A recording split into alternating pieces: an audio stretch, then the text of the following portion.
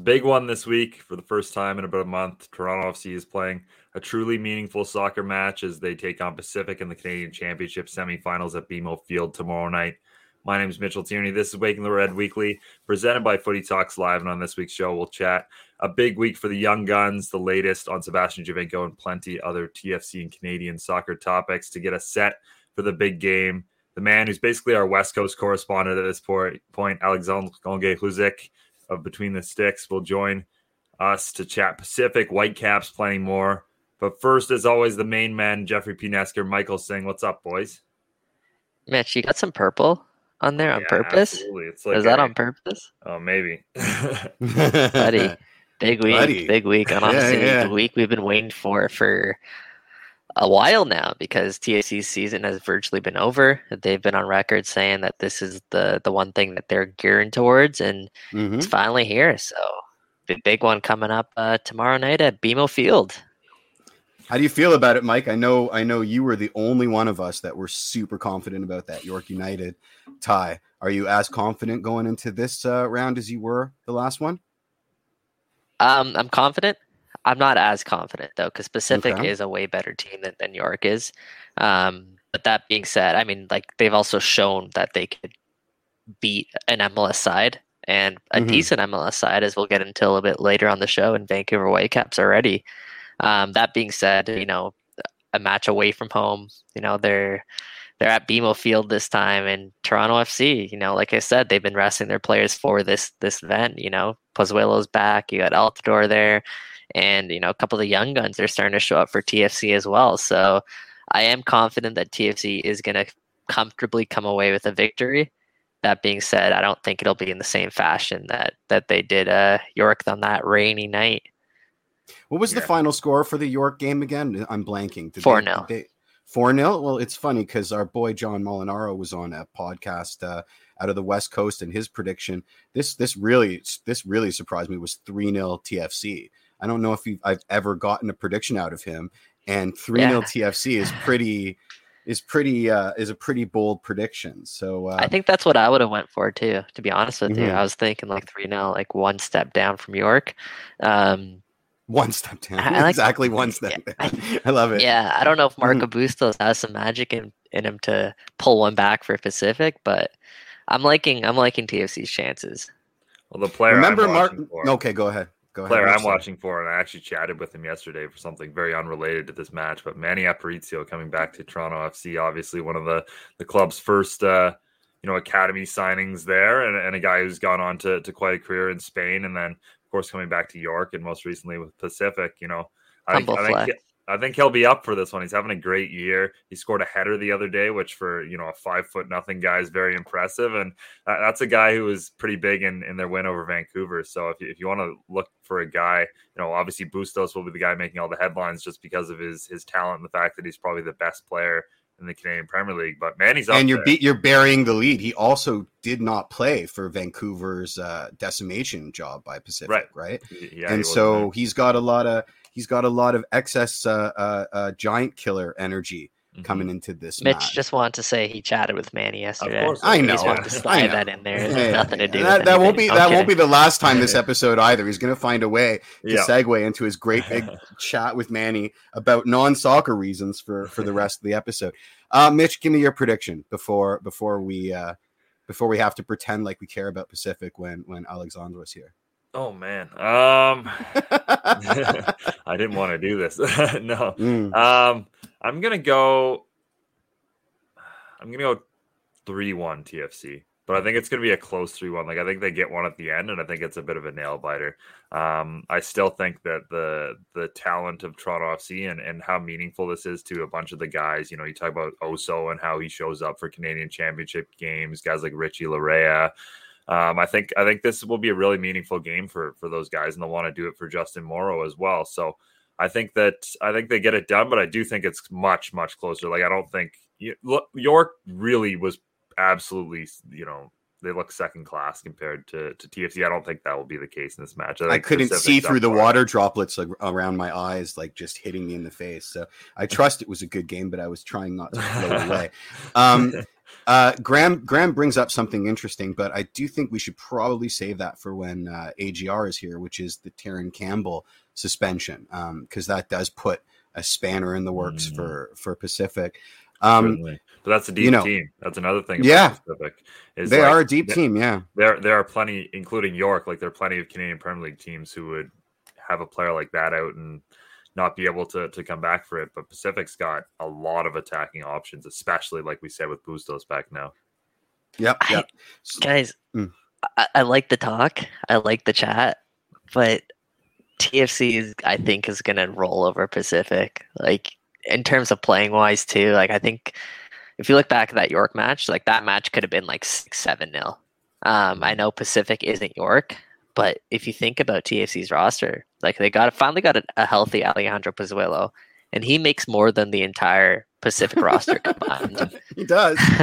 He does. And then you throw Josmer on there, and like it's just we're playing with house money at that point. Like, yeah. And to add to that, like I mentioned off the bat, like we have guys who are starting to round into form. Like TFC is starting to look definitely better than they did at the start of the season. But you want to talk about a guy like Jacob Schaffelberg. Imagine him in form now with playing with confidence, running at Pacific's back line. Like there are MLS sides that are struggling to keep up with Jacob right now. And I don't see a team like Pacific doing it. Again, you want to throw Ozo into that mix. You know, Ozo gave a lot of love to York United players when they played, but we know what Ozo's capable of. And crushed them on the pitch. Exactly. Yeah. Exactly. Yeah, I mean, I'm most looking forward to seeing how, JMR and Nelson and Shafts play against a lower level opposition when it's not, a mud pit, show. Right? If they get it. I don't know if they're guaranteed to play in the same way because like Michael said, they rested a lot of those top guys who I think will see the pitch for the full 90 or close to against Pacific. Sure. I agree. I mean, I don't think Josmer's got 90 minutes in him, so we may see, Peruzza, the most recent goal scorer, up front for a couple minutes. I think it probably behooves Peruzza. Jeff, how do you feel about this? The fact that Jordan Peruzza has more goals than your boy Patrick Mullins. I knew that was. I mean, I saw the grin on your face as you were speaking, so I knew Mullins was coming up. I mean, Yvonne wrote. Even Patrick Blanks Mullins, please don't call him Blanks Mullins, makes more money than the Pacific's entire roster. I don't think so. I think the salary cap for it's about $1 million. My boy Patrick makes what about 300K, or am I thinking of Gallardo? I think Patrick's closer to 200K. But anyway, our West Coast correspondent has arrived. Shall we bring him in? Amazing. Yeah, let's do it. Yeah, let's do it. Hello. Now joined by the man himself, Alex Gonge-Ruzik, Between the Sticks, Vancouver. How you doing, Alex? Good. How are you guys? Thanks for having me on the show again. Always a pleasure as usual. Yeah, not bad. I'm always, with the start time and you being in the West Coast, I always send you like an extra text because I want to make sure you're up and ready to go. But you always are, so there's no worries there. But there's this thing called Youth and Coffee. I'm sure it works fantastic. Absolutely. You can shout out to my alarm, I guess. Alex, you have a different background every time I see you, man. I mean, usually I put some jerseys behind me. I haven't put them up because we used to do more live shows back when things were more online. So I think that's just a picture of my grandfather. So yeah, shout out to him. Shout out, legend. Yeah. Absolute legend. The legend. And the plant is growing well, I see, which is fantastic. You have you have a green thumb, my friend, and that makes you extra trustworthy. Mitch, let's get us started on the questions. Yeah, absolutely. The alarm getting the shout out, the grandfather getting a shout out, big week for shout outs to start. But yeah, I mean, it seems like in terms of Canadian soccer right now, everything's happening out on the West Coast, between the Whitecaps being the only team that's really looking like they're gonna have a playoff push here, and now of course Pacific, who have fought their way here to the Canadian Championship semifinals and really impressed along the way. And they come into a BMO Field where the last time we saw CanPL opposition, it wasn't particularly close. York United were pretty handily played off the pitch, and we've talked about that a little bit to start the show. But other than obviously the knowledge that they can beat MLS teams, which Pacific has, what are some things that coming into this game that might give them an edge?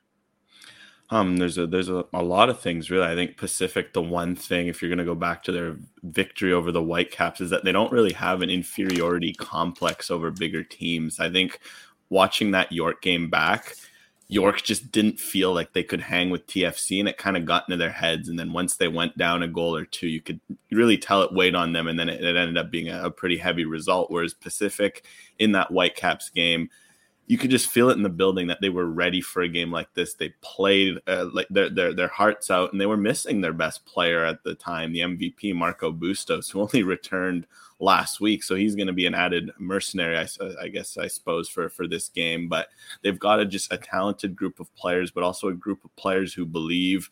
They've got good leadership, and you can tell from the head coach in Pamadou Ka that he just transfers this energy to the players that can be felt in these big games. They like these big games. They relish the big games. If anything, watching them as of late, they seem to get up more for these big games, and they struggle with these meaningless or quote unquote meaningless games, because right now they're focused on the prize, which is winning the CPL final and getting to the Canadian Championship final. So I think they'll be up for it, if anything, even if maybe, Toronto FC is still a talented team. Like I heard you guys mention off the top. I mean, just on paper, this shouldn't be close. But I think the one thing Pacific will bring is that they'll work hard, they'll be organized, and they'll have belief that no matter how talented they think TFC is, they believe they can still be on that same field. Let me jump in, Jeff, before we move on there. No worries. Pacific wise, who are some? We talked about Marco Bustos. We talked about Manny. Who are some other players that we should keep an eye on for Pacific? Like, where are their strong points? Where are their weak points? For those of us who don't know. I mean, you started two good players. I think Bustos, he's obviously kind of the guy in terms of offense. Everything ends up going through him when he's on the pitch. I think Manny Aparicio is a great shout. I think the fact that Pacific were able to... Hey, do you know who had a conversation with Manny Aparicio? Yeah, by the way, just so you know. Yeah, I imagine it's one of you guys. No, it's... No, I mean, Aparicio certainly. While the reason why Pacific didn't fall off while Bustos was out, because how good Aparicio was. I think he might be the team's most important player, even though Bustos will be the quote unquote MVP. But those are obviously the main guys. I'd say offensively, keep an eye out for Josh Hurd. When he played the Whitecaps, he made Javane Brown, who's been quietly, very good right back in MLS this year, just look like your average Sunday League player. Josh Hurd, he does that to all the fullbacks in the CPL. So whoever will be tasked with handling him on he usually plays left wing. So whoever is starting at right back for TFC, be it Larea or Auro, whoever they start there these days, will have to be very careful with him. He's very tricky. I think Terran Campbell as well. He became the second ever CPL player to score 10 goals in a season twice. This past week, I think it is, or weekend, he's been scoring for fun. He plays kind of as a right winger, but he'll end up filling in a striker on the wing. He pops up in the box and then scores goals. So I think those Campbell and Hurd are kind of certainly the guys who will get all the attention. Will be Bustos and Aparicio, but don't forget about Campbell, Hurd, or Alejandro Diaz too, who the former Club America man, who can almost be forgotten at times with how good Campbell has been doing. Diaz is a very lethal striker. He scored against the Whitecaps. He's also one to watch out for. Otherwise, I'd say at the back, Lucas McNaughton has been holding things down. He was elected fan player's choice of the year. He's going to be up for this game because he's suspended for the next two after he misses Pacific's last regular season and first playoff game. So he's going to be up for this TFC game. It's all he's got for the next couple of weeks, and he's been very good on both ends. He's obviously a center back, but he's a strong aerial threat. And otherwise, I'd say watch out for Caden Chung at fullback. He's been playing right and left recently because Kunle Dadaluk's really stepped up a lot as of late. But Caden Chung has been one of the best right backs in the CPL since first kick, and he can really offer a lot going forward. And Pacific look like a better team when he's on the park, which he should be on Wednesday. I'll tell you one person who hasn't forgotten about Terran Campbell. His name's Graham Reed, and he's in our chat. Pa confirmed he's suspended Terran Campbell for this game. Well, in that case, that just means Alejandro Diaz is going to step up. And in that case, it's going to be a different dynamic, I find, when Diaz is on versus Campbell, just because Campbell, he's been playing, I guess, we've started to call it the Kyle Larin role in Canada, where it's a bigger striker, who doesn't like necessarily playing number 9. He starts out on the wing, he drifts inside and kind of catches that channel between the fullback and center back. And he's obviously going to dominate the fullback physically. He just kind of plays that role where cut in, he'll score a lot of goals in that channel. So I think just the difference is with Diaz, you get more of a number 9. His hold up play is fantastic. You'll watch him. I think against the Whitecaps in particular, he started that game. He was untouchable. Every time he'd get the ball, he'd play it off to a teammate, and then he'd get running. So you're going to get more of a true threat. And I guess it depends to TFC. Depending on their center backs, they're going to have to be ready for a big duel with him. He's going to hold up the ball. He's going to get in the box. They're never ready for that. 9. So they haven't been ready for that in about 2 seasons. But I'm going to condense my question into a whole bunch. That'd be you keep talking about advantages and I guess I'm going to talk about a disadvantage. So I guess the first part of my question is, do you think playing at BMO really is a disadvantage for Pacific, considering what an advantage Starlight was? And then to roll into that, I think, do you think Pacific are deep enough for this 2-pronged attack? Sort of going after the Can Champ and the CPL, like you mentioned earlier. And then my final thing is, I think it's a huge advantage to these CPL teams, these one and done games. And I understand why, but I think as soon as we're back to a level of normalcy, we really got to go back to 2-legged for at least the final rounds, the quarters, the semis and the final. And I wonder if you agree with that. So if you remember what I just said, you can pick and choose whatever you want to answer. Did you write all those questions down there? There was like 4 or 5 in there. So I guess to start with an advantage, I think it is a loss for Pacific that the game isn't at Starlight. I think they just have such a good atmosphere there. I think easily had this game happened, it would have been a 5,000 sold out again. Everyone would have been there. I'm sure there would have been some Vancouver fans who would have headed over just to give TFC some misery. So I think it would have been a good crowd, all purple, all sold out. And just even little things like their surface, it isn't great, but they're so used to playing on it that I noticed, like, for example, when the Whitecaps were there, if you talk to any Whitecaps player, what the worst surface they played on this year, they all say Starlight without a doubt. It's not a great surface to play on, but Pacific's used to it. And it kind of suits the way they play. So I think it's absolutely a disadvantage. They have the best home record in the CPL. That York loss this past weekend at home was only their second home loss all season, which if in the CPL, there's a lot of away wins. There's not really many teams who have a true home field advantage. Pacific is one of the teams with the strongest advantage. So I think that does it does hurt Pacific that they're going on the road to face Toronto, especially Toronto's familiar with that grass. It's a great surface. I do think that's a disadvantage. I guess the second question would have been, are they deep enough? I remember the third one. The deep enough. Yes. Are they deep enough? I'd say yes and no. I think they've certainly got one of the deeper rosters in the league. And I think one thing that Kaz really impressed me with is that he's not afraid to roll out the lineup. I think going into any given game, other than your main guys, your Aparicios, your Bustos when he's healthy, your McNaughtons, your Callum Irving's in goal, in Kane Chung, there's always rotation. You never know what you're going to expect. You'll see guys like one day Jordan Haynes, for example, is a great left back. He'll be starting and he'll put up a shift. Next, he'll be on the bench. Ollie Bassett on his day, he's a great midfielder. He doesn't play regularly just because Ka is so good at rotating the squad. So I think as long as they avoid any injuries to any of their big players, they should have enough to continue to rotate through, because that's what they've been doing all year. And for the most part, they've also been able to get results. I mean, they didn't get that win they wanted against York on the weekend, but a few days before against Edmonton, they got a huge 5-1 win that kind of gave them that home playoff win or a chance to get home playoff advantage. They weren't playing.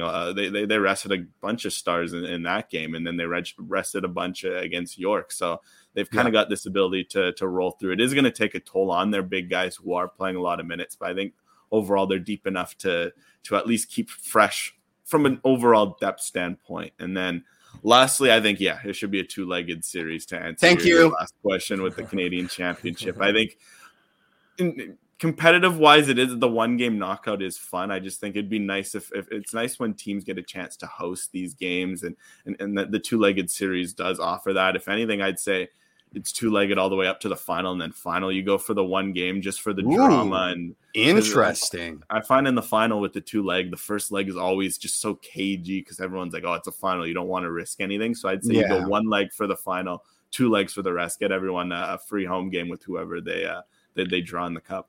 Before we move on there to the Vancouver Whitecaps, just one last specific question, just kind of sum this all up. Alex, in your opinion, do Pacific have a legitimate shot at upsetting TFC tomorrow at BMO Field?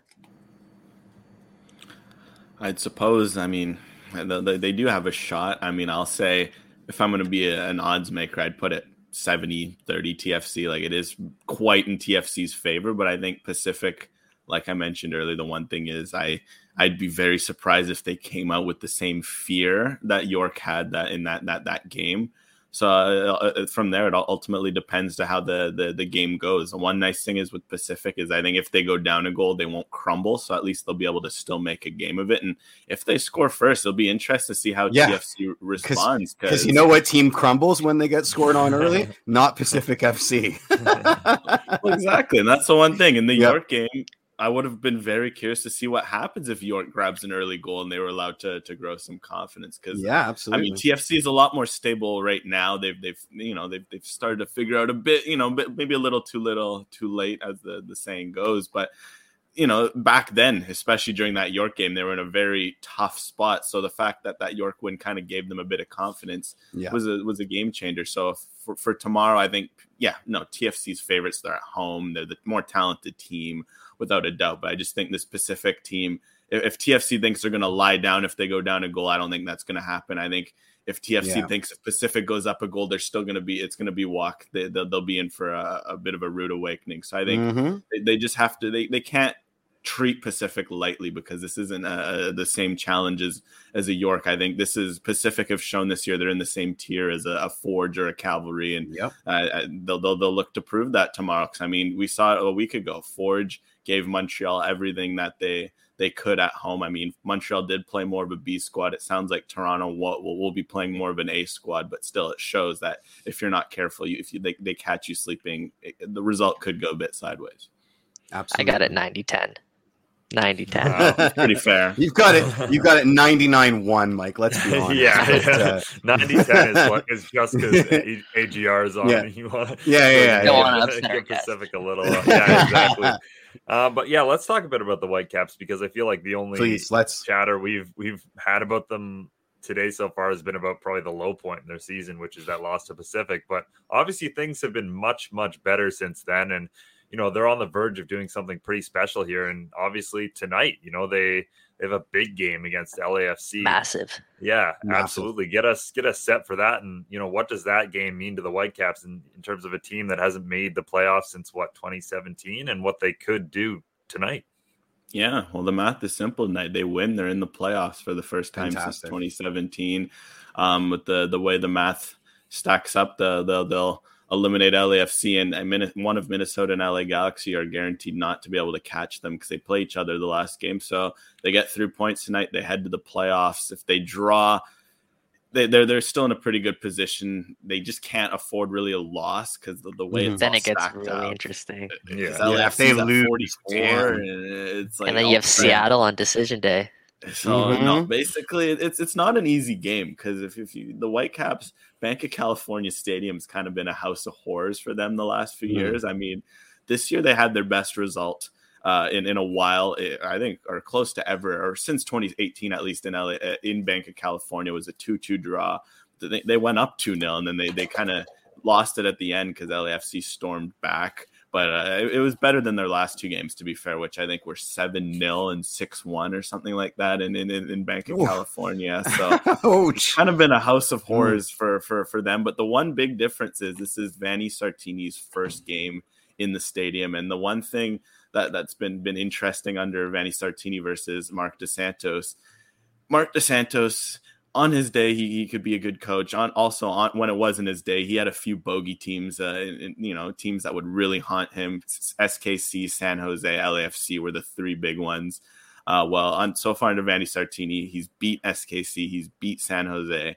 This is his chance to, I guess, can complete the trifecta of Marc Dos Santos' bogeyman team. So it'll be interesting to see how he prepares for LAFC and handles this, because this is just such a big game, because you don't want to leave it to Seattle on decision day, because Seattle's playing for home field advantage. They're playing for the Cascadia Cup.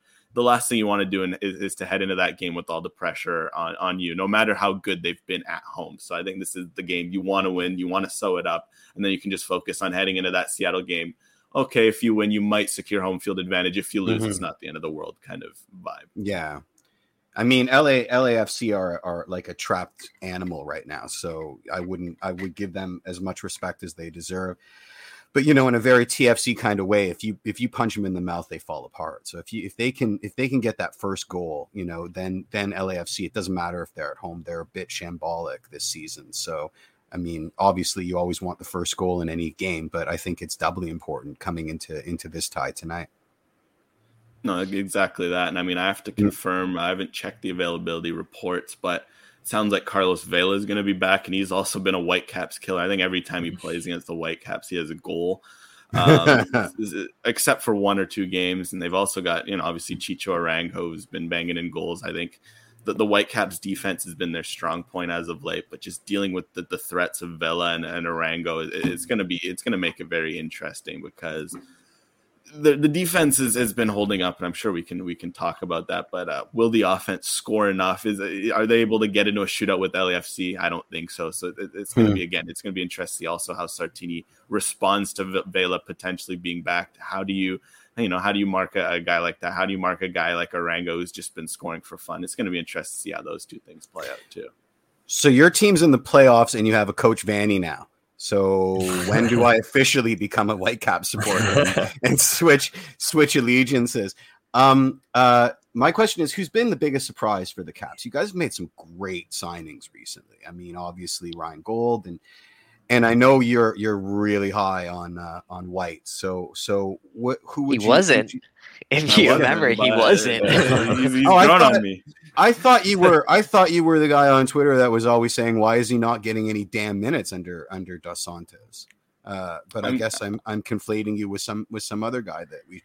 Oh, but, he was on our show ripping Brian. I wouldn't say ripping, but he definitely did not have a soft spot for Brian. I remember. Put it that way. Brian White's touch specifically. Yes, his touch. I mean, I don't know what Vanni's put in his water, if I'm going to be honest, because first of all, he's developed a pretty good first touch. I don't, cringe every time I see him bring down the ball. So that's a first start. But it's just, I mean, if we're going to answer your question, he has kind of been one of the guys who has stepped up the most. I mean, Ryan Gauld is Ryan Gauld. He's a quality player. Under Marc Dos Santos, you kind of saw the first glimpses of that. There's no surprises with Ryan Gauld. The surprise is how quickly he adapted, because I mean, our DPs still don't know where they are in terms of what countries. So, Anyway, I won't interrupt you. I just had to get my yes out in. So. It's a very valid point, and that's why I said with Ryan Gauld. I guess you're right in the sense that it's surprising how quick he's integrated in, but at the same time, the quality is there. He was playing in Portugal, who, I mean, this year is rated the fifth best league in Europe. It's at minimum, it's the sixth best league in Europe. So he came from a good league. He's obviously a very talented player. It's not that surprising to see. Even his low bar would have been a huge add to the Whitecaps. I think a guy like White is a great example. I mean, he's just doing everything right now. He's just doing all the little things a striker can do. I think you can tell what a bit of confidence has done for him. Because I think under Marc Dos Santos, he looked clunky. He didn't look like he knew what he was doing. He was just kind of getting isolated up top. Whereas now Vanni Sartini's found a way to get him involved in games, get him touches.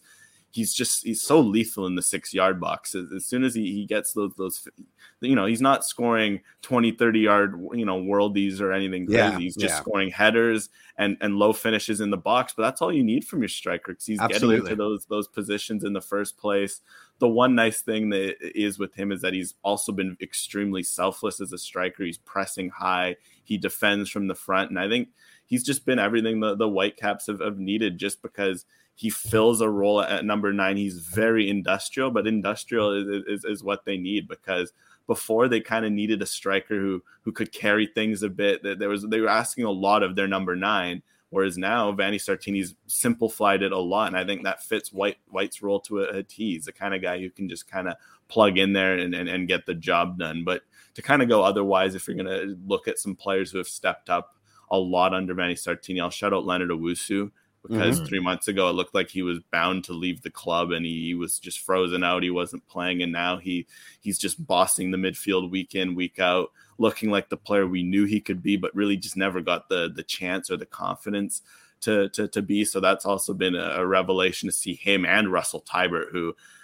a few months ago, he's obviously the club captain. He's been around for a while, but he's a very polarizing figure. But now whether some people like to admit it or not, and it's still a very tough discussion, Whitecaps land, because anytime you talk about Russell Teibert, it'll just be, it's just going to be conflict in your mentions. Half the people think he's untouchable. The other half they want to ship him to Siberia. You kind of can't. His play the last few weeks, few months can't be denied. He's been playing like a whole new player. So those two in particular have also stepped up. And then lastly, just the back five. I think at the beginning of the year, the defense, it was just very rocky. The back line, there was no stability.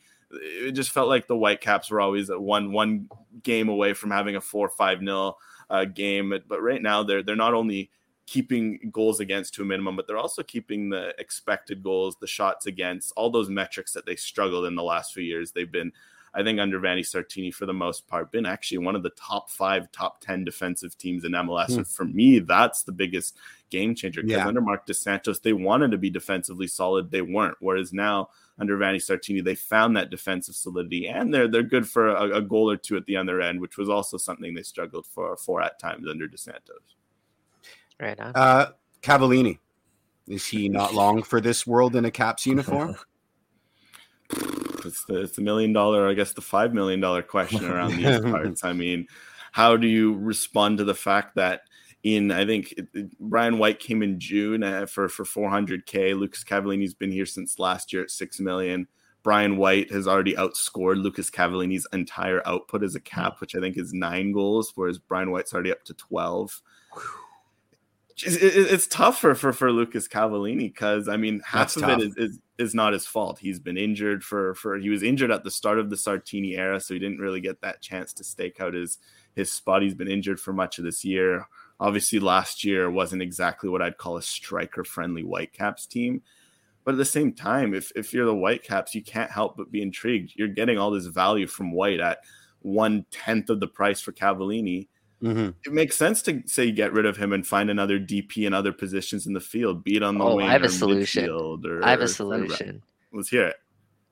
Cava to TFC, and we have a DP number 9 that we can send back your way. I think that would be a great Which deal. one? Is it Josie Alton or is it like Jefferson Soteldo? Soteldo is a 9, so it's gotta be we can make him a 9, man. Don't worry about it. You want Soteldo? No. I don't want to get into this, but no, he's a great, fantastic player. I want him at TFC. I don't know if I want Cava at TFC. If we're getting a new number 9, I kind of want someone that hasn't been injured at all in the last I thought you were trying to ship Soteldo off. I was talking about our boy Yeffy here. Yeah. I mean, I don't know. I think $6 billion is a huge salary in MLS, and unfortunately that comes with expectations that you maybe wouldn't get at that salary range in some of the other leagues. And expectations, and I don't know if he's met them. And you guys have hit on some of these other signings, and you're getting great value out of some of these lower price signings. So he may just be in the wrong place at the wrong time at this point, and that's through no fault of his own, I think. I mean, just to add to it, it's going to be. I think this next month and a bit is going to be telling, because first of all, he needs a goal. I think his last goal came on July 4th, which for a strike, I think, and he's only played 10 or 12 games over that time. But for a striker, it's weighing on him. You can tell in his head he's thinking, I need a goal. Because it's obviously it's affecting his position with the Whitecaps, but it's also starting to impact his position with Canada. Like, if anything, he's very lucky that Canada is surprisingly thin at the number 9 position, and Cavallini and Iosert. And the other options include, like, he's lucky right now, because I think if you're going off of form, is he in this November squad for Canada? You can make a very convincing argument that he shouldn't be. That even like a guy like a Tesho Akindele would be ahead of him right now. So he needs a goal. That's desperately, because he's always been a form streaky player. Last year, I think he struggled the first part of the season. He scored a goal, then he finished with 5 or 6 goals in his last 10 games. He's a streaky player. He's been like that since since he was playing in Liga MX. But it's going to be interesting to see if he can adapt, because right now he's a super sub on the Whitecaps. Whether he likes $6 million super sub, until he starts scoring goals and shows that he can be a better asset on the field to Vanni Sartini's system than Brian White, he's a super sub. And I think if you're Cavallini, there can be some value in that. Okay, you accept that role. You know that you're only going to play 30. If he can go out and start scoring goals, he'll be in the starting 11 in no time. And that's not the worst thing for the Whitecaps as a club in the playoffs, to have a player like Cavallini coming off the bench, giving you depth if he's committed to the role. And that's the one thing I hope he realizes. Okay, if he can commit himself to this role, maybe this will give him a bit of form before the season comes. And then in the off season, the Whitecaps will have decisions to make, because the one thing is with Cavallini, if you sell him right now, you're getting 1/5 of the cost. And do the Whitecaps want to do that? That's not smart business. If anything, you sell high on Brian White, because who knows how long he can keep up this heater. You trade him in a team in MLS who desperately needs a striker. They overpay. Maybe they give you an extra center back or something the Whitecaps need. Lucas Cavallini is the guy next year. Everything's fresh. He gets a full year of Ryan Gauld. All of this is forgotten. So it's going to open up a bunch of questions. Should Cavallini get a bit of form, it might make that option I just presented a little more attractive to the Whitecaps, because if Cavallini shows some form, all of a sudden you could trade Brian White while his stock is high and recoup something. But if not, it's going to be interesting. Do they dare sell him at a cost? Versus you bought him for $6 million, you sell him for $2 million. How does that look? Not great. Or an option that I did here was pretty interesting. You loan him to a club, say back in Mexico. You let him get his legs back, and then you decide what to do with them in a year or two. You kind of kick the problem down the road, so to speak. I'm laughing here because it literally sounds like you're talking about Josie Altidore. I've been grinning for like 2 minutes. I'm like, wow, does this ever sound familiar? Like, TFC is not the only one with the DP number 9 problem here. Just hanging an albatross. Yeah. Yeah, I wonder how much of it is system oriented, because whenever Cava seems to go with the men's national team, it seems like he's scoring goals for fun. And I wonder if that's, maybe because of the quality of opposition, or is that because of the system and the type of what he's being asked to do with the national team as opposed with Vancouver? How much of that is maybe because he hasn't had much time playing with Ryan Gauld? I think all of those factors are very valid. I think one thing too is he's always been a player who's just, his bread and butter has been getting on the end of low crosses. He scored a lot of goals in Mexico off of low and even crosses with his head. Whereas if you watch him play, it feels like he hasn't had a chance like that to score in months. So not only is it on him because obviously, yes, as a striker, you depend on the service around you. And that's why it's such a unique position, because guys go through slumps that aren't their fault at all. But at the same time, the big thing with Cavallini right now is just his attitude at times. I think you can tell it's wearing on him, and you don't blame the guy for feeling a bit down, but I think he just realizes he needs to get into the trenches a bit more, because that's his style. But he's just got a lot of misdirected frustration right now that, for example, with Canada, you don't see, because he's kind of got that quality of players around him. He's got a system that kind of suits him. So I think with Cavallini, he just needs to start getting in the trenches a bit more, doing a little more of the dirty work, and then just making those chances. Because sometimes when the luck isn't going your way, you got to make your own luck. And I think with Canada in the past, he's always made his own luck. He's found a way to be a proper number 9, get on the edge of chances, and with the Whitecaps, that just isn't happening right now. Or just shithouse. Like, if we're being honest, when all things fail for Cava, he just goes CONCACAF, and then we love him extra. What I'm reading here is Cavs is now taking my boy to St. Ricketts spot in your playoff hopes. Which, I mean, if you don't need him, we'll take him back like in a second. Because Jeff just wants to recreate 2017. Yeah, who doesn't? Just bring it back. Who doesn't?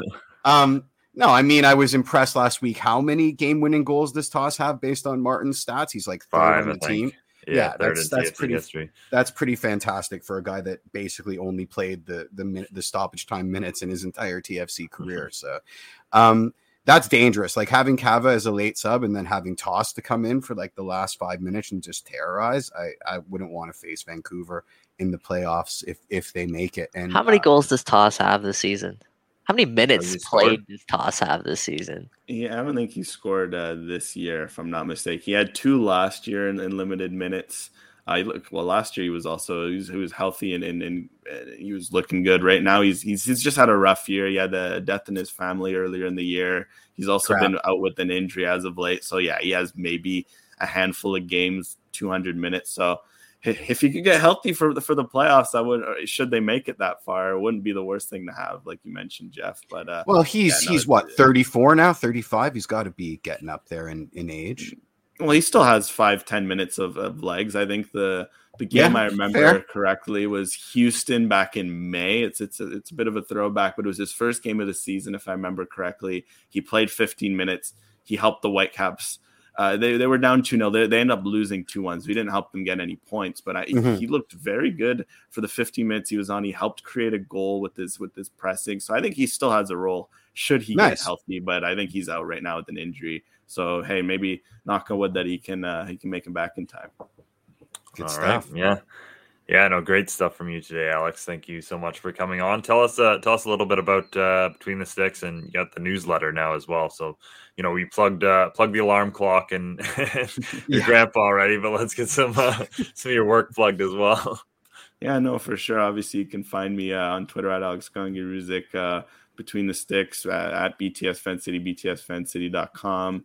Doing a lot of Whitecaps and Pacific stuff on there. Obviously, Canada as well, because there's lots going on. Canada Camp coming up next week. I mean, I'm happy that myself and a couple of us West Coasters over here, we're going to be heading out to Edmonton for 6 days. So I'm going to have to pack a very big coat for that.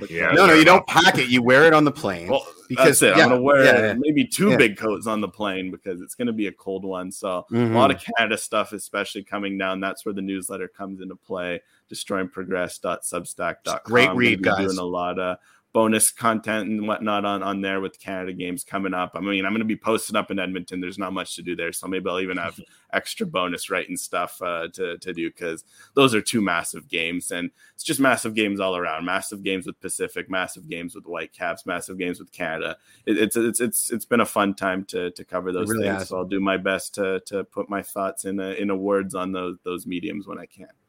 And we'll do our best to read them, which means that we're going to read them because we love reading your stuff. So it's true. Yeah. No, thanks so much for joining us. Say hi to Tagua for me when you're out in Edmonton. I know he'll be out there buzzing around. So yeah, we are definitely looking forward to the Canada stuff as well on the show. All right. Thanks. Always guys. good Pleasure to chat. Absolutely. We'll see you next time, buddy. Great. Thanks, Alex. Cheers. Alex, man, bringing some positivity. Like you said, there's so many big games for Canada, so many big games for Pacific, so many big games to the Whitecaps.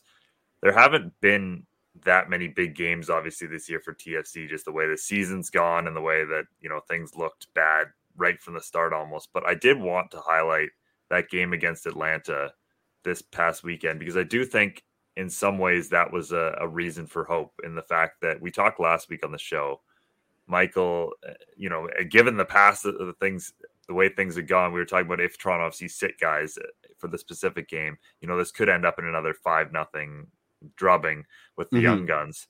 It's not what happened. The young guys showed up in a big way. It could have happened. I saw that lineup and I was like 5-0, 5-0. Yeah, sure. But the only goal they end up conceding is a massive mistake of their own, and then they by and large put in a pretty solid performance. And there's some hope there. I mean, Julian Dunn. Yeah, Julian Dunn, fantastic performance. I think a good quote from Perez. I think it's no secret for us that we are. Maybe I was literally going to bring that same quote up. You go. There you go. There you go. What Michael says not part. Well, of you both said you were going to bring it up. I haven't read it, and you both talked over each other. So for the benefit of me and our listening audience, can somebody read the damn quote? Yeah. All right. I don't know if that's true, but I think I don't think it's. Yeah. Go ahead. Wow, now Jeff's talking over this. This is a great moment of podcasting. But all right, I think it is no secret for us that we are maybe at the end of a cycle, and it's good to see all these young players and see the future of the club doesn't need to rely necessarily on bringing in a lot of players. I think we have enough quality, and we have the youth ready to step up. I think we have a good balance between very experienced players and younger players.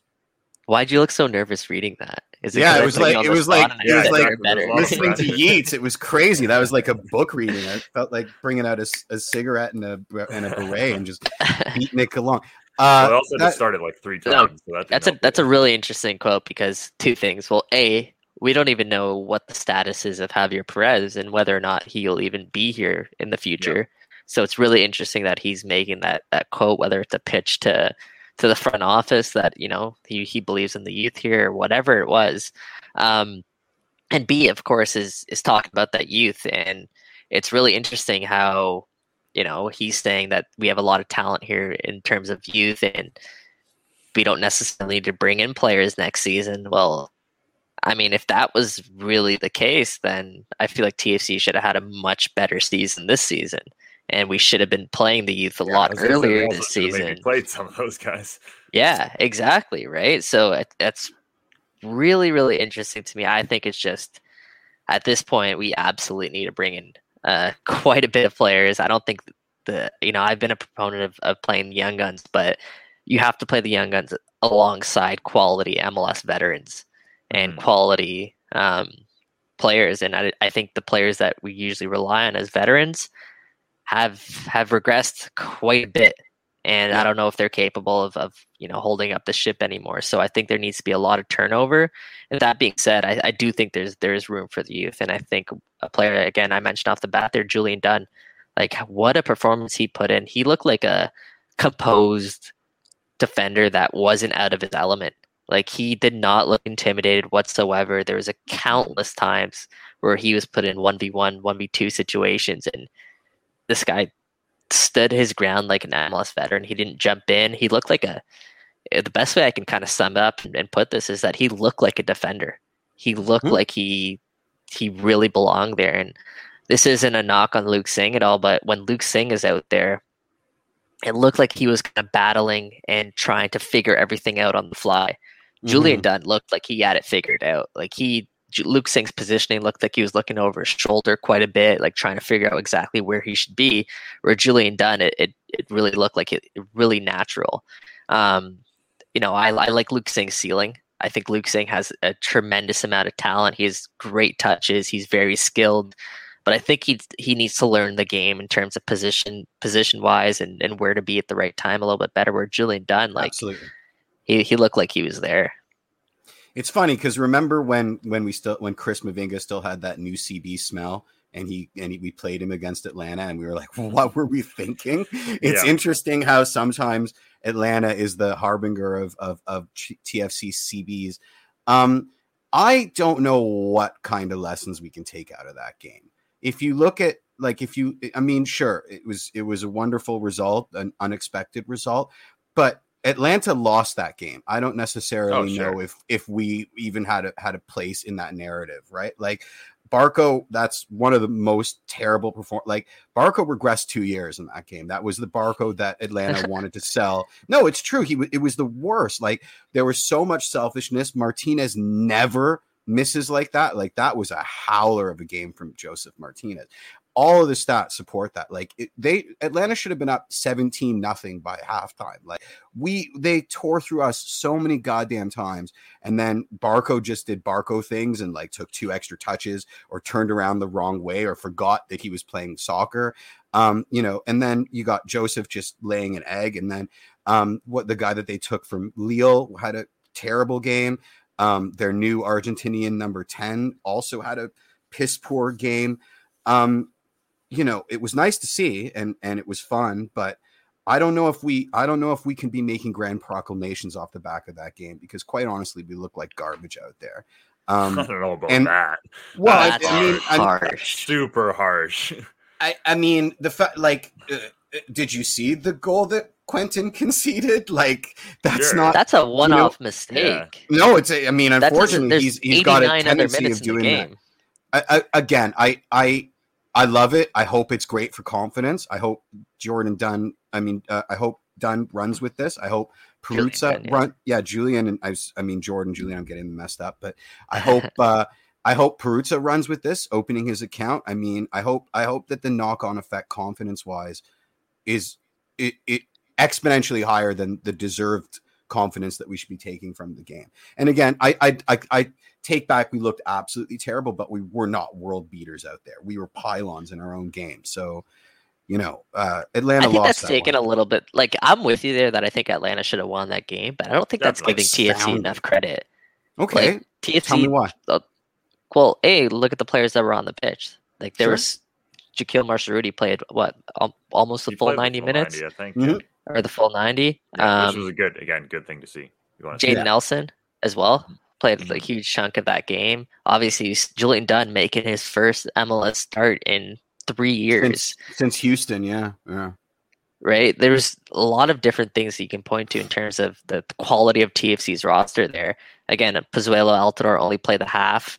So, the expectation going into that game, as me and Mitch talked about off the top, is that should have, maybe been a 5-0 game based on the roster that TFC's putting out, and especially the desperation Atlanta was supposed to be in, right? Atlanta was on the brink of a playoff spot. That's 3 points in the bag at home against a team like TFC, who's resting players for a midweek Canadian Championship match. Now, that being said, I don't think TFC again should have won that game or tied that game, but I don't think they look like garbage, as you're saying. But you're not disgusted with me, Nathan. Nathan thinks that you're disgusted with me, and we're gonna have handbags later. Anytime Jeff opens his mouth, guys, I look disgusted with him. It's because he's got resting bitch face, but that's fine. That's fine. Go ahead. Or if he's talking about Jefferson Soteldo, I just want to jump through my laptop and just go ahead, Jeff. But yeah, man, again, I think we have to take it for what it is. The expectation going into that game was going to be very ugly, and it wasn't.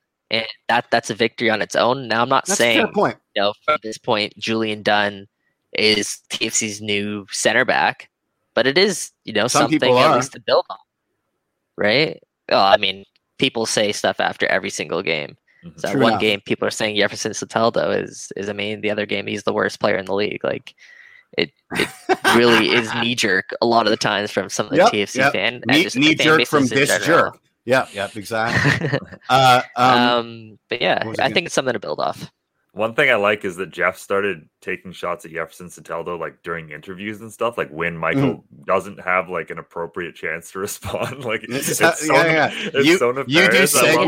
You do segues. I do Crown Prince of Chaos, but I just respond with my looks to Jeff. Well, his patented looks of disgust. I did want to mention that Perruzza goal because now he becomes the 5th TFC youth player to score the first goal of the season. We had a good post on our Waking Red Instagram account, that being Luke Singh, Schaffelberg, Noble Ochello, Ralph Prizo, and now Perruzza scoring that goal. Obviously, nice to see.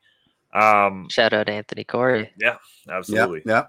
I did want to say though, again, with the whole youth movement thing, I think I'm more towards Michael in terms of the fact that, I don't think that we can just roll out the youth next season in terms of a plan. There's 3 guys who I think have proven their MLS starters at this point this season in terms of the young guns.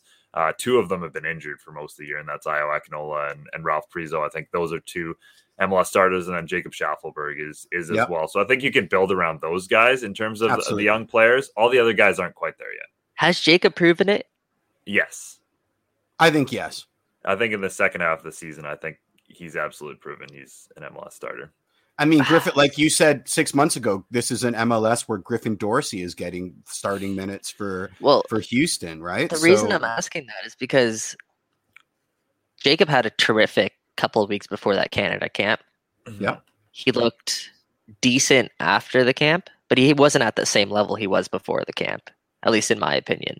Sure. I think he still had some great moments. I mean, he's had great moments. He forced that sure. goal against Philadelphia Union where he put that cross in where, they kind of had to redirect it in their net. I know it's a mistake, but I still think like when you play Josie would have been there to tap it in. Yeah, so exactly. I take that. He had that moment against Atlanta where he just turns and rifles a shot that honestly was one of TFC's best chances. So I think there's still a confidence level from him that's up there, and I do think like this past little bit, he's proven that he has that ability. The reason I'm saying that is because we haven't seen it for a really long period of time.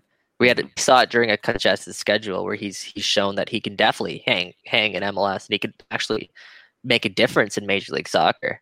I'm just wondering, can you do that over the course of a season? Can you do that over the course of a full season? Well, I don't think he's ever been given that chance. Yeah. Fair. Yeah. But I think given what we've seen, I think it's worth giving him that chance next year. Yeah, I'm just not like writing in the box check he's an MLS starter yet for me. That's fair. But I do think he absolutely has the potential to be. I don't want to take anything away from him because he has looked really good of late.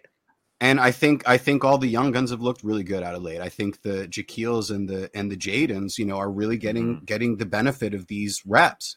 They're starting to feel themselves out there, and I think that's really positive, which is why I'd like to see them, get some minutes against Pacific, because I'd like to see them against a CPL level opposition and just see, do they start clowning guys at that level, right? Like, because it would be an interesting, just as a thought exercise for me to see, where they are in terms of guys. You heard it here first. Jeff wants to see it happen. TFC, come on, just for Jeff. Just let it happen, guys. Jeff wants them to use the semifinals as a thought exercise. As a thought exercise. Yeah. What was I going to say? Yeah, he's not. Okay, so Graham agrees with you. David Ackerman says midfield is basically the same next year. I mean, we're getting a lot of questions for, I guess, the segment that we owe, which is the who stays and who goes that Mitch suggested. I mean, Whoa. No, it's not. Michael it's suggested that also. Yeah, Michael suggested that. So. Whoa. But I will say taking credit for things that I didn't do. That's a theme on this. I'd never. Who steals questions all the time? My answer is I think there's a question mark on Mark Delgado for next year, because he's probably going to want a pay raise, and they just signed to a long-term deal. He just got literally this year for a long-term deal. So then, where did I read? But forget it. Your source is wrong, man. Your source is wrong. I'm gonna. He just signed a long-term contract with TFC, and they got Mark locked up. So I don't think he's a question mark at all. He's 20. Was he 25, 26 now? He's 25 forever. He'll never be 26. Okay, so he's 26 now, because I remember we were making that joke. Yeah, he's got a bright future ahead of him, and I don't think there's many players on TFC who have more appearances or minutes played in the league than Mark Delgado. I'm not arguing. I'm saying they're going to be looking for some salary relief if we've got to I don't think it comes from Delgado. No, I think there's some other places. I'm including those other places, by the way. Sure. I'm approaching this from the pie in the sky. Everybody that we want gone is gone, and we may still need salary relief if we have. That's a lot of salary, because I mean, if our off-season plans Omar are as Gonzalez's contract. You take off Omar Gonzalez's contract, and that's over $1 million off the books right there. And that's not even getting into the Patrick Mullins of the world, the Erickson Gallardos of the world. There's a lot of money. Yeah. The goalkeepers are an interesting one. I know, again, we're eventually going to get into this fully, a little bit more. Someone brought up a great point that I kind of like, which is the fact that you've got Dane St. Clair, who TFC should have drafted in the first place, by the way. I know we drafted Dorsey. Yeah. They also could have had Tajon in that draft. But you've got Dane St. Clair, who's a great goalie for my money, sitting on the bench in Minnesota United. I feel like you could very easily make that happen and bring him in. This is a guy who's been with the national team recently. This is a really solid goalkeeper. I feel like that's a guy you could bring in alongside a veteran like Quentin Westberg or Alex Bono if you want to keep him, and that could be your future in goal there. I think that would cost a pretty penny, though. Because I don't know. The reason I'm saying that is because when Alex Bono was rumored to be on the market when he was about 25 years old, sure, this was a guy who was riding the bench at the time for over a season. He was obviously found great success for Toronto FC during 2017. The asking price for him was quite hefty when you hear about some of the names that were, linked with him in return. Oh yeah, that was the Gressel. Julian Gressel was part of one. Yeah. Dane Sinclair, man, like he's a generation Adidas draft pick. Yeah. Meaning he's not going to count against your salary budget. Exactly. You can pay him a little bit more and he's not going to count against your like there's a lot of value in his contract. And like you said, he has national team experience. I don't think that's I don't think it's realistic. You can acquire very cheaply. So they trade Josie for. Yeah. Please. in this pie in the sky where everybody wants Josie and are willing to give up, beautiful contracts. Yeah. I mean, we'll have to table that. But do you want to end on? I like the thought, though. I mean, that'd be great. Oh yeah, that'd be fantastic. Let's end on Seba, I think. Yeah. I mean, I do want to say one thing about the Forge versus Montreal Can Champ game. Sure. It was I mean, I was there. Jeff was at that game, yeah. And there was like 6,500 people at Tim Hortons, which unfortunately still looks pretty empty, but would have been, people hanging off the rafters at Starlight, which is unfortunate, but par for the course. What a heartbreaker. I mean, I brought a lot of newbies to the game and they were all uniformly like, the vibe at this is amazing. And I had to remind them that, most games don't end with an 11-round penalty shootout. But yeah, what a heartbreaker. It really, really was. It felt like Forge were the better team, the team of destiny. We've been there before with this club. They got to figure out penalties. As if you can just by magically waving a wand. And that's all I'll say about it. I mean, I'm upset that it wasn't another cup set because I think it was so close, but congrats to the boys. They really came out and, sometimes Lady Luck isn't on your side. Yeah, Montreal has sure survived a couple punches, eh? Like they were close with Halifax there. Until the end, and then now they get by Forge on penalties. So, they really got to this. They should have lost in that shootout too. Yeah, 100% they should have. Yeah, they really should have lost that game. But you know what? It is what it is. That's the sport. That's how you get to the final. But let's quickly talk about Seba to TFC because John Molinaro had a bit of reporting on this over at TFC Republic. Not a done deal for his TFC source, and the report is that they're actually pretty far apart on money. As Sebastian Giovinco still wants to get paid like a designated player, then obviously the whole allocation order thing as well, which is a hurdle, but not, I don't think, a big one. I've seen that thing traded very easily. If they get the contract done, that's not going to be a hurdle whatsoever. Especially because they're at the bottom of the standings too. Not just that, very far. Not just that. The player is not going to come to any other club but TFC, right? So the allocation order is realistically just what are you willing to pay us TFC ransom. If you want it? Yeah, right? It's ransom. Exactly. It's ransom. Yeah.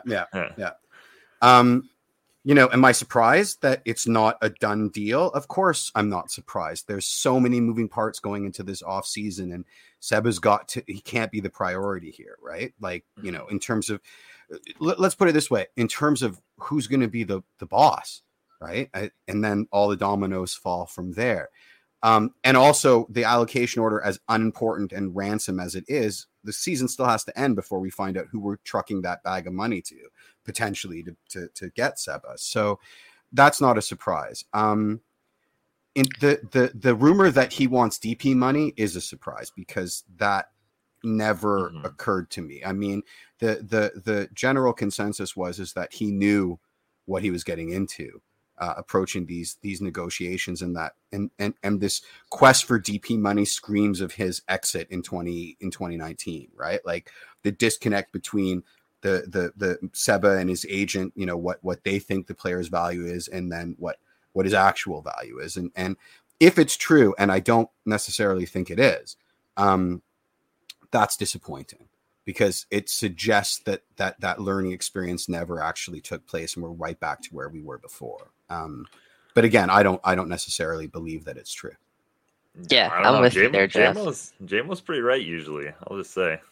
JMO is like money. But when it comes to Sebastian Giovinco rumors in this city, no one ever really has their finger on the pulse when it comes to stuff with him. With that being said, this could be coming from front office. This could be front office shenanigans to sort of, take our mind off it so that it's extra surprising when the announcement comes through, right? Yeah. With that being said, like with Sebastian Giovinco, like if he wants anywhere close to TAM or DP money, then there's no reason TFC should do that. That doesn't make any sense. And I think we were all under the impression, and I'm surprised, Giovinco isn't under the same boat. Just if he wants to be here, it should never be about money. Like if he's holding out to come back to Toronto, he's lost that privilege. Yeah. Money should never be a factor here. So I guess I'm wondering now is if that's really the case. As I'm with you, Jeff. I'm not sure if I'm sold on that yet because no, because it flies in the face of this whole redemption arc, right? Like, well, not only that, Sebastian Giovinco has an opportunity to chat with any club in the world that he wants. He's been a free agent for the last 3 months, but for whatever reason, he's showing up to every TFC game. Yeah, he's getting the, obviously the legacy treatment, let's call it. But well put. We know his agent hustles, right? We know that his agency hustle like nobody's business. So 3 months is like 3 years in D'Amico time, right? Like he could be like, it's not the off season everywhere in the world. He could be playing right now. Yeah. Right. But there's something there that he's not playing, and he's still showing up to TFC games. So I don't want to write him off just yet. I want to see how this kind of saga plays out again. And I guess we'll only see towards the off season. And if Seba wants that money, he can get it, but it just won't be an MLS, I'm guessing. No, and it won't be with us. And if it is with us, then we're idiots because wow. Like there's no decent. You're an idiot, Jeff. Don't say we're idiots. You're an idiot. No, I mean TFC and on the whole to be offering all up for another... one, baby, all for one. Yeah. Just called me an idiot, and I'm not sure if you meant it or not. That was some good. You did bring up the Everson's Hotel there. So kind of. No, I agree with you, Mike. I think that where there's smoke, there's fire, and this kind of flies in the face of what we've seen with our own eyes. So there's a disconnect there. And I just don't know. I don't know. I don't know if I. Let me close it off this way and say the only way Seba does come back to TFC is if he does take that major hometown discount. So I think right now the ball's in Seba's court. It's Absolutely. Up to whether or not he wants to do that. And if he does, I think we see him back in red come January or February whenever training camp opens. I agree. All right. Let's wrap things up there before we have another fight about whatever. Usually these. No, you're an idiot. No, Mitch, you're an idiot. This is Yeah, that just goes without saying, though. I have to actually tell Jeff he's an idiot, so he knows it. Mitch just knows it. Wow, Mike's just throwing heaters. Wow, man. Yeah, I've been on here too long with you guys. Absolutely, yeah. Well, thanks to Alex. Alex is not an idiot. He's nice. We really appreciate him coming on the show guy. today and bringing us some knowledge about all things West Coast. So that was great. Thanks to all of you for listening. You're also not idiots. We really appreciate all the info you bring us in the comments section there. And next week we might have a pretty special guest on the show. So definitely stay tuned for that. We'll be announcing that at some point in the coming week. And, we definitely think you guys are going to like it. But on behalf of Jeffrey Pinesker and Michael Singh, a couple of idiots, my name is Mitchell Tierney. And until next Tuesday. Yeah, idiots. Cheers, guys.